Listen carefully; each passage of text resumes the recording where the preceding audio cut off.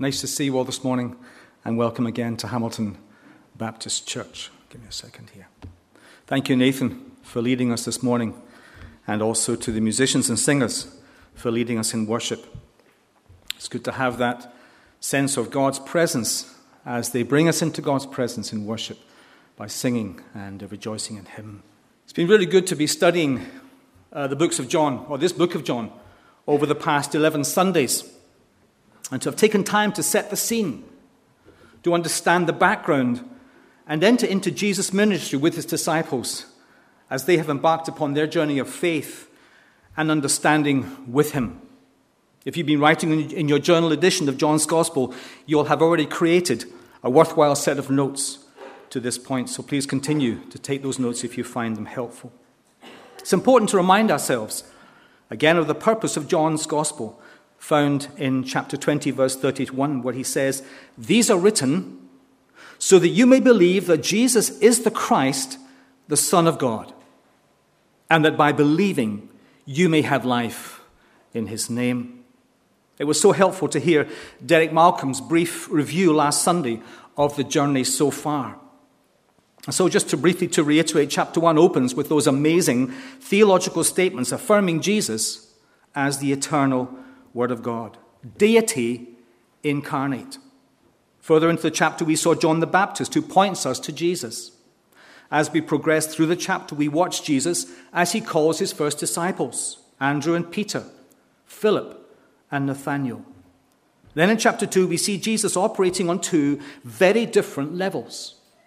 Firstly, in gentle and kindly support, he performs his first recorded miracle as he turns water into wine at a wedding feast in Cana of Galilee, mercifully saving the bridal family from embarrassment and dishonor. Secondly, in controlled and godly anger, he rids the temple of those who had turned God's house of prayer into a den of thieves by establishing themselves as profiteers and moneymakers at the expense of ordinary God-fearing people who needed to purchase an offering for their visit to the temple. And chapter 3 introduces us to Nicodemus, who comes to Jesus by night with theological questions and who reappears at Jesus' death in chapter 19, verse 39, to prepare his body for burial. In chapter 3, we have what is probably the most famous and best known verse in Scripture, John 3, verse 16. "For God so loved the world that he gave his only Son, that whoever believes in him should not perish, but have eternal life." In chapter 3, Derek described Jesus in Judea, where his disciples were baptizing in the same area as John the Baptist. And we heard how John was happy for his disciples to leave him in order to follow Jesus. For he saw himself as the best man in the wedding party, with Jesus the bridegroom and his people, the church, his bride. In verse 30 of this chapter, we have that first statement by John the Baptist, that famous statement by John the Baptist, "He must become greater, and I must become less." And this morning we come to chapter 4 of John's Gospel. And I've invited Liz Leggett to read the passage for us. So Liz, if you'd like to come forward now, please, and read. Thanks very much.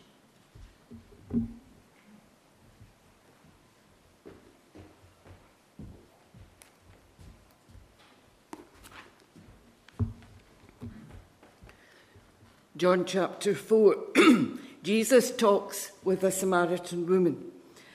Now Jesus learned that the Pharisees had heard that he was gaining and baptizing more disciples than John, although in fact it wasn't Jesus who baptized, but his disciples.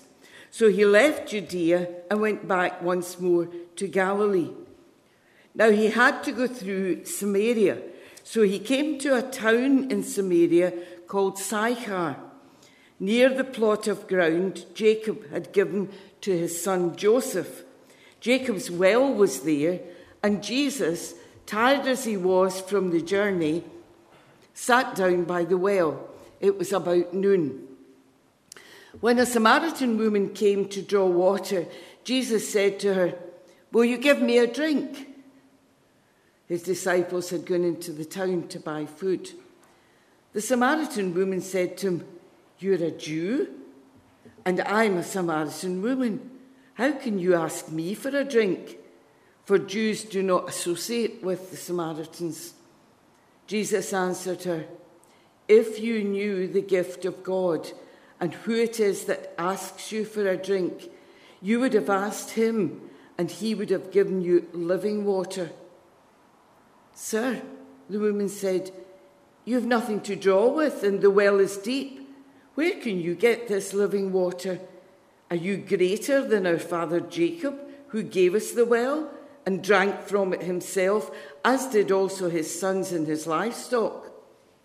Jesus answered, "Everyone who drinks this water will be thirsty again, but whoever drinks the water I give them will never thirst.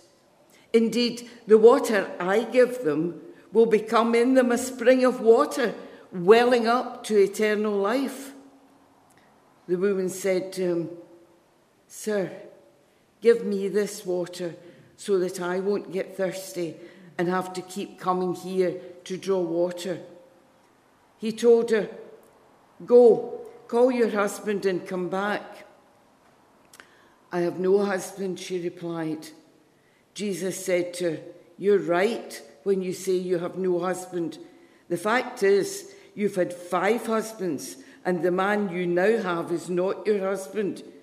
What you have just said is quite true." "Sir," the woman said, "I can see that you're a prophet. Our ancestors worshipped on this mountain, but you Jews claim that the place where we must worship is in Jerusalem." "Woman," Jesus replied, "believe me, a time is coming when you will worship the Father neither on this mountain nor in Jerusalem. You Samaritans worship what you do not know.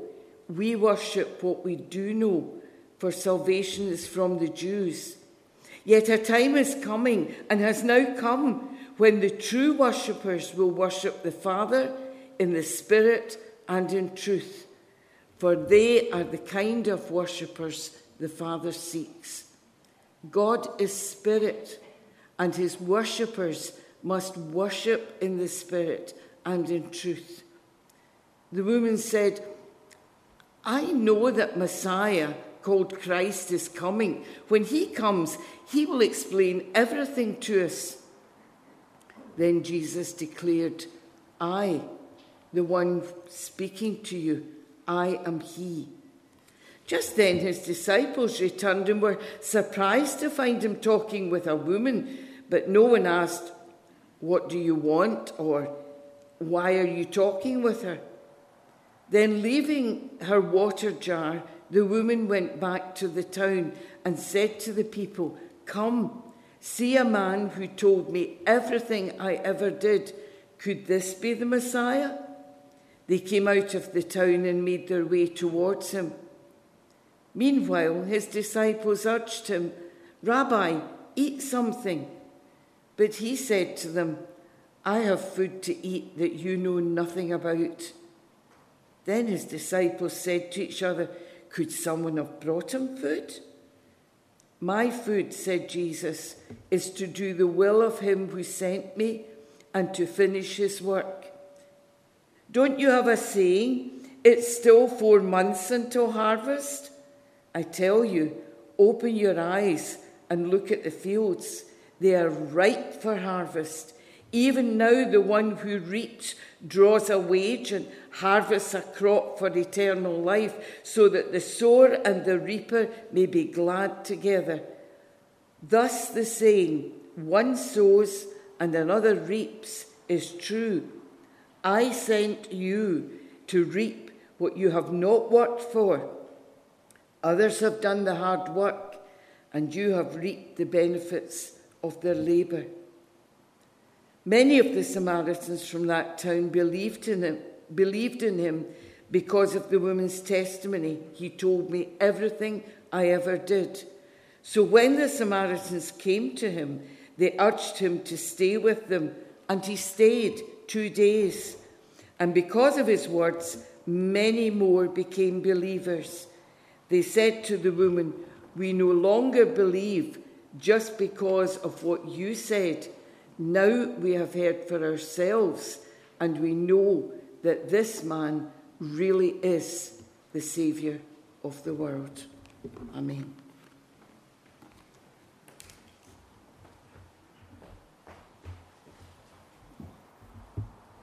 Thank you, Liz. That's a long reading. Why do you think I asked Liz to do it for me?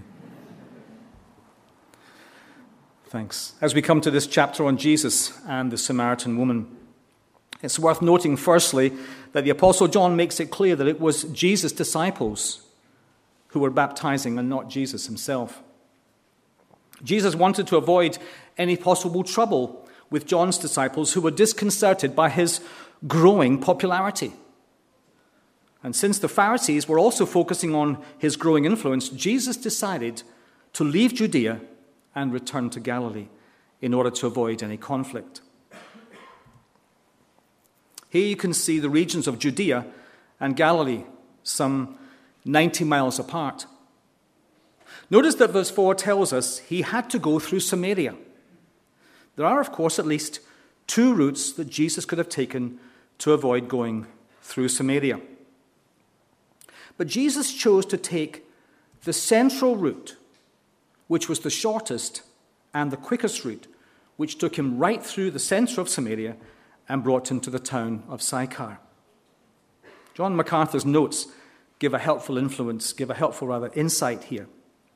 Even with the strong antipathy between Jews and Samaritans, the Jewish historian Josephus relates that the custom of the Judeans at the time of the great festivals was to travel through the country of the Samaritans because it was the shorter route. Although the verb needed may possibly refer to the fact that Jesus wanted to save time and needless steps because of the gospel's emphasis on the Lord's consciousness of fulfilling his Father's plan, the apostle may have been highlighting divine spiritual necessity. That is, Jesus had an appointment with divine destiny in meeting the Samaritan woman, to whom he would reveal his messiahship. Before we come to the details of this encounter between Jesus and the Samaritan woman, it's important that we understand some very significant cultural, religious, and historical contexts. Firstly, the attitudes of Jewish men towards women, and secondly, the antipathy between Jews and Samaritans. You don't have to dig very deep to discover that Jewish teaching on how men should relate to women was very different from recognized Western norms. Equality of the sexes has been around in the UK since the 60s, with a much more clearly defined set of criteria today, and rightly so.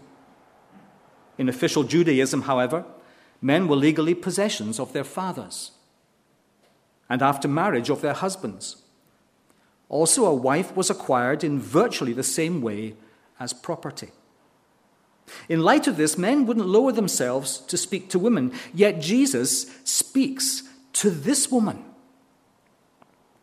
The second cultural and historical background to be aware of was the antipathy, even hatred, between Jews and Samaritans. Once again, MacArthur's notes shed helpful light on this background. Let me quote and add a couple other thoughts as well. When the nation of Israel split politically after Solomon's rule, King Omri named the capital of the northern kingdom of Israel Samaria, 1 Kings 16, verse 24. The name eventually referred to the entire district and sometimes to the entire northern kingdom, which had been taken captive, with the capital being Samaria, taken captive by Assyria in 722 BC. That's found in 2 Kings 17, the first 6 verses. While Assyria had led most of the populace of the 10 northern tribes away into the region which today is northern Iraq, it left a sizable population of Jews in the northern Samaritan region, and they transported many non-Jews into Samaria.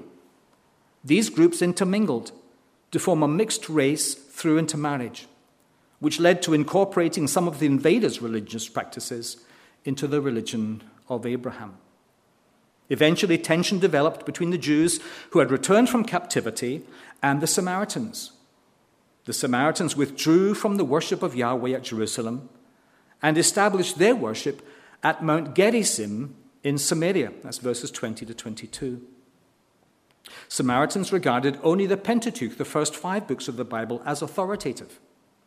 As a result of this history, the Samaritans regarded the Jews as arrogant and deluded. The Jews regarded the Samaritans as heretics. Samaritans and Jews would easily recognize each other by their different accents and the dissimilar style of clothes. Thus, as Jesus sat down beside Jacob's well at the base of the mountain where the Samaritan temple had once stood, the Samaritan woman's hackles would have risen seeing a Jewish man sitting by the side of the well. She would presume the Jewish stranger would sneer and turn away from her. She, in turn, would ignore him. It's into this profoundly disturbing cultural, historical, and religious backdrop that Jesus makes his journey into Samaria and into the life of this Samaritan woman. And so now we come to the conversation between Jesus and this woman. Notice first that the time is about noon according to the Jewish way of noting the time, a time when women don't normally come to draw water. They would usually come in the cool of the morning or the evening, not in the heat of the midday sun. However, this woman didn't want to meet anyone, possibly for fear of embarrassing conversations or in case she was made to feel ostracized. So she came in the heat of the day. Also, this is the only mention of Jacob's well in Scripture, although its precise location has been set by a firm tradition among Jews, Samaritans, Muslims, and Christians, and lies today in the shadow of the crypt of an unfinished Orthodox church. Jesus starts the conversation with the simple question, "Will you give me a drink? I'll just take one." To us, this doesn't seem odd at all. I mean, after all, the woman had the bucket and the means to collect water, and Jesus was thirsty after a long walk in a very hot day. An aside here, this clearly indicates Jesus' human nature. For after taking that long walk in the heat of the day, he became thirsty and tired, as the text tells us. So for Jesus to speak in this way to this woman showed an astonishing break from culture and tradition. For the woman, this was an unexpected request, as verse 9 shows, for 2 reasons. Firstly, because she was a Samaritan. And secondly, because she was a woman. And she knew what Jewish men thought of women, far less a Samaritan woman. So let's have a look at the conversation. Jesus comes straight to the point, much like we saw a couple of studies ago in chapter 3 with Nicodemus. He says to this woman in verse 10, "If you knew the gift of God and who it is that asks you for a drink, you would have asked him and he would have given you living water." Here, Jesus references part of the Old Testament that the Samaritans didn't hold as authoritative. For the theme of living water was used by the prophets Jeremiah and Zechariah. And then later in the gospel, Jesus again references himself as the source of living water. Let me read Jeremiah 17, verse 13, that short passage. "Lord, you are the hope of Israel. All who forsake you will be put to shame. Those who turn away from you will be written in the dust because they have forsaken the Lord, the spring of living water." And twice in that verse, the Lord is referred to by his eternal name, the great I Am, the name Yahweh, because it is all capitalized. And so at the very outset of this conversation, Jesus, pointing to himself as the living water, implies he is the Lord Almighty, God incarnate. This is an incredible statement to make at this point. Right at the start, Jesus wants this woman to understand that only he is able to provide what she truly needs, which isn't water to drink, but the water of life, the gift of the Holy Spirit of God. But the woman doesn't understand. She's confused. So she refers firstly to the only thing she understands so far, and that's that Jesus doesn't have the necessary means to draw water, and the well is deep. So where can he get this water from?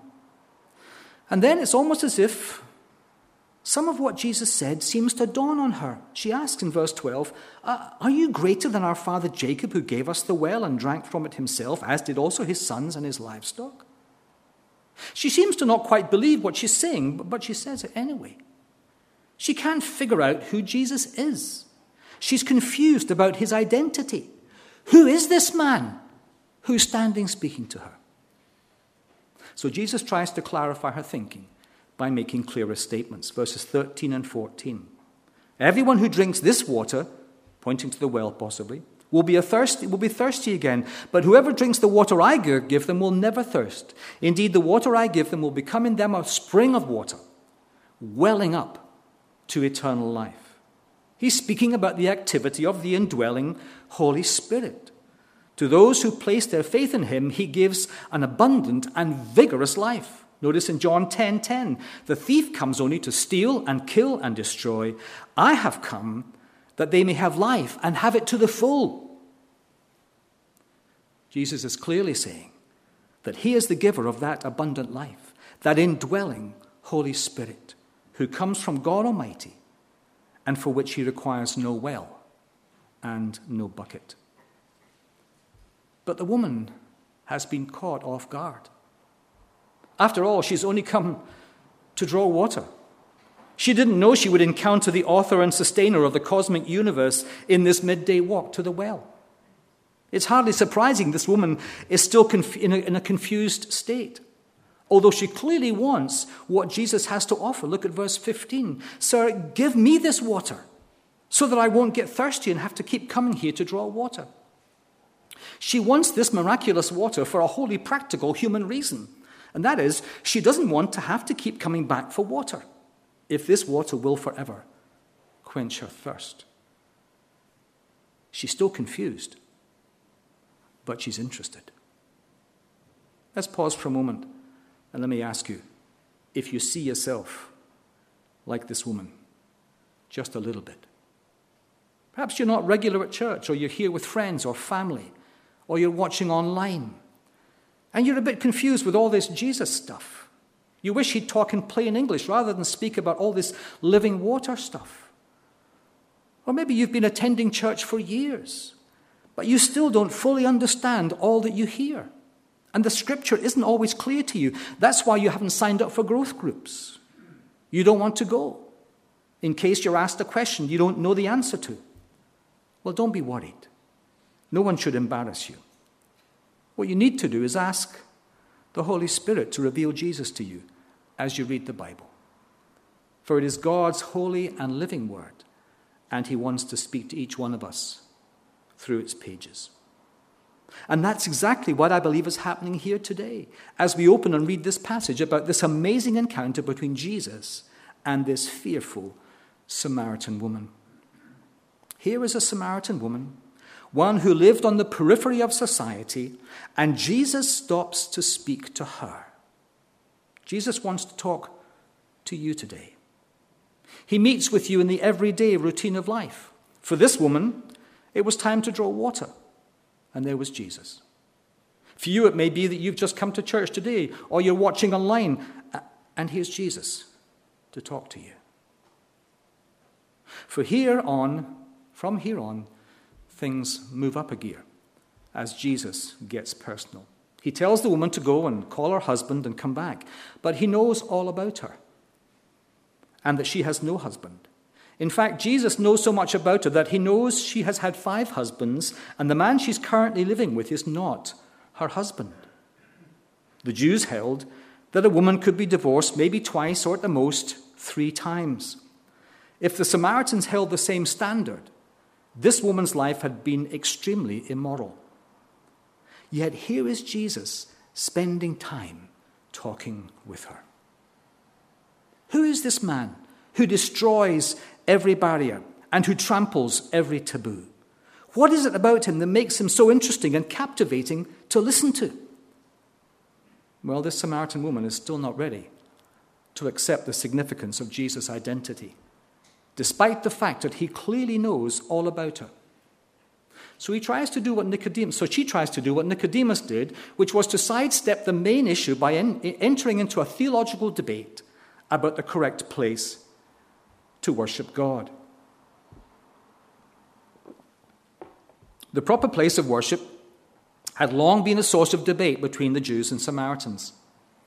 Samaritans held that this mountain, Mount Gerizim, was especially sacred. Abraham and Jacob had built altars in the general vicinity, and you'll find that in Genesis 12, 6 and 33, 18. And the people had been blessed from this mountain, Deuteronomy 11 and Deuteronomy 27. In the Samaritan scriptures, Mount Gerizim, rather than Mount Ebal, was the mountain on which Moses had commanded an altar to be built. However, in Deuteronomy 27, verses 4 to 6, it clearly states that Mount Ebal was the mountain on which they were to build an altar. The Samaritans had built a temple on Mount Gerizim about 400 BC, which the Jews destroyed about 500 years later. Both actions, of course, increased hostility between these two groups.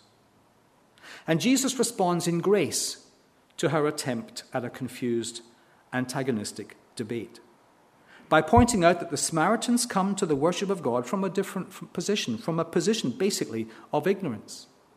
They worship the true God, but their failure to accept much of his revelation meant that they knew little about him. In saying salvation is from the Jews, Jesus is pointing out that the Messiah would come from God's historic people, and that true worshippers are those who worship the Father in the Spirit and in truth. Verse 23. Finally, the woman plays her last card. She's still not sure who Jesus is, and she reasoned that the matter was too important for people like Jesus and her to work out. Understanding would have to wait for the coming of the Messiah. But since the Samaritans rejected all the inspired writings after the Pentateuch, this woman knew very little about him. She probably thought of him as mainly as a teacher. Hearing this, Jesus decided to bring total clarity. So again, he speaks clearly to this woman in this statement, which is the only occasion before his trial on which Jesus specifically said that he was the Messiah. And he simply says, I am he. I, the one speaking to you, I am he. I am he. I am he who wants to come alongside you in your everyday routine of life. I am he who can dispel your confusion. I am he who can give you hope in the midst of despair. I am he who can forgive your sins. I am he who alone can save you. I am he who can give you eternal life. I am he who is the answer to all of your questions. I am he who is the yes and the amen to all of your needs. I am he for whatever you need today and for all eternity. You know, as I thought more about this woman and her position, it struck me about the number of times she'd been married and I imagine divorced. You could be divorced once, maybe twice, but once is a mistake, two is a habit. What's three? What's four? And what's five? And they say getting married is like gluing two pieces of paper together. And when you divorce, you try to tear those apart, and there's a ripping and there's a pain. And no one person is right 100% and the other one wrong 100%. And there's a pain in that situation. Can you imagine the pain that woman was feeling after 5 broken marriages? And no wonder she came at the heat of the day to that well to draw water, because she was terrified of meeting people who would perhaps abuse her verbally or would turn their faces away from her. And I wonder, as you come to church today, what kind of pain you may be feeling within your own life.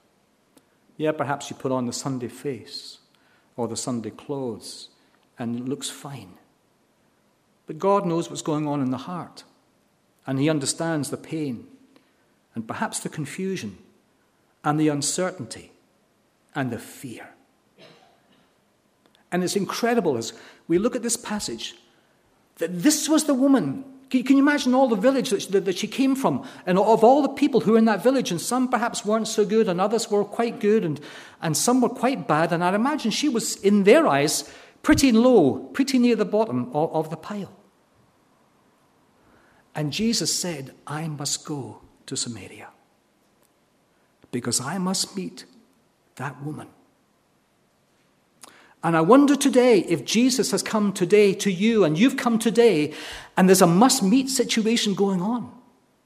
And perhaps in your own life's experience, there's pain and there's hurt, and there's anxiety, and there's a self-disgust because of what you've been involved in, and what your life has consisted of, and where you've ended up. And you're the very one today Jesus wants to speak to. And he comes to you and to me in our need, and he says, I am he. I am he. Don't look any further. Don't look at the broken society you've come from. Don't look at all those who stand high on the altar of human aggrandizement. Look at the bottom of the pack. Look at the bottom of the pile, the dirt. That's where Jesus came. And I wonder today where you feel you are. Perhaps you think you're really high. You've made it. You've gained in society. You've made a good career for yourself. But perhaps even behind all of that, you know deep within, there's something deeply wrong. And I simply want to say to you, Jesus comes to you today and to me. And he says, I am he. I am the one who can meet your need. I am the one who sent my son, or in fact, I am the one who will die for you. I will give my perfect life on the cross for you to become God's perfect, sinless sacrifice. As John the Baptist said, here, behold the Lamb of God who takes away the sin of the world.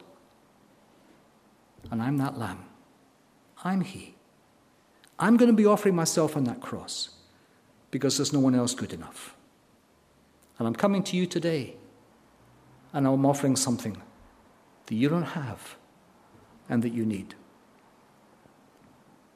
And just then, as they were having that conversation, it's as if the camera pans towards his disciples as they return from their shopping trip, verse 8, because they'd gone to town to buy food. And they're amazed when they return to find him talking to a woman. And by the time the camera pans back to the woman, in that moment, things change, things happen for that woman. She is filled with a new hope and anticipation. Leaving her water jar, she runs off to the village. Well, it doesn't say it runs, but I imagine she would have run. And she shouts an exaggerated statement, come and see a man who told me everything I ever did. Jesus had impacted her life. Her question, could this be the Messiah, seems full of longing, as she thought she'd expect him to say yes. But clearly she could not say no. And so it is with every person who encounters the Lord Jesus. He never leaves you the way he meets you. If you truly meet with him, he'll change you. The wonderful thing is that he accepts you just the way you are. In all your confusion and fear and sinfulness, he meets us in our need. But he doesn't leave us there. No, he changes us. He makes us new. And so the call went out from the woman. Come, see a man. And people responded and began to make their way towards the well where Jesus was. And meanwhile, his disciples are concerned for his well-being and they urge him to eat. But he reminded them what sustained him was not merely food for the body, but food for the soul, to do the will of him who sent me and to finish his work, said Jesus to his disciples. And then he called his disciples to look at the harvest in front of them. Perhaps it was the sea of white robes flowing toward him as people streamed out of the village that gave Jesus the picture of the fields ripe for harvest. The call is there for you and for me today as we consider the fields ripe for harvest. We need to be bold to actually believe Jesus when he says, I am he. and take that message of hope to those who need to hear. Come and see a man, the man Jesus Christ, who that day demolished the walls of oppression to free a woman bound by her own sin and unable to free herself. Today you can be free too, if you are willing to not only meet Jesus, but to listen to him and trust him when he says, I am he. Let's pray together. Our Father God, we bow before you and are amazed that you want to come to us. We thank you for this incident recorded by John of this poor woman who was on the periphery of society, full of fear because of what people thought about her. And yet Jesus came and met with her. Heavenly Father, we thank you for your gift of your Son, the Lord Jesus. We thank you for his willingness to leave all of heaven's glory. And we thank you that he stepped into our world to show us who you are, to live life on our behalf, and to die the death that we ought to die so that we don't need to. And to receive from him that gift of forgiveness, the gift of cleansing from our sin, the gift of new life, the gift of eternal life with you. Thank you for your word. We ask your blessing upon us. In Jesus' name, amen.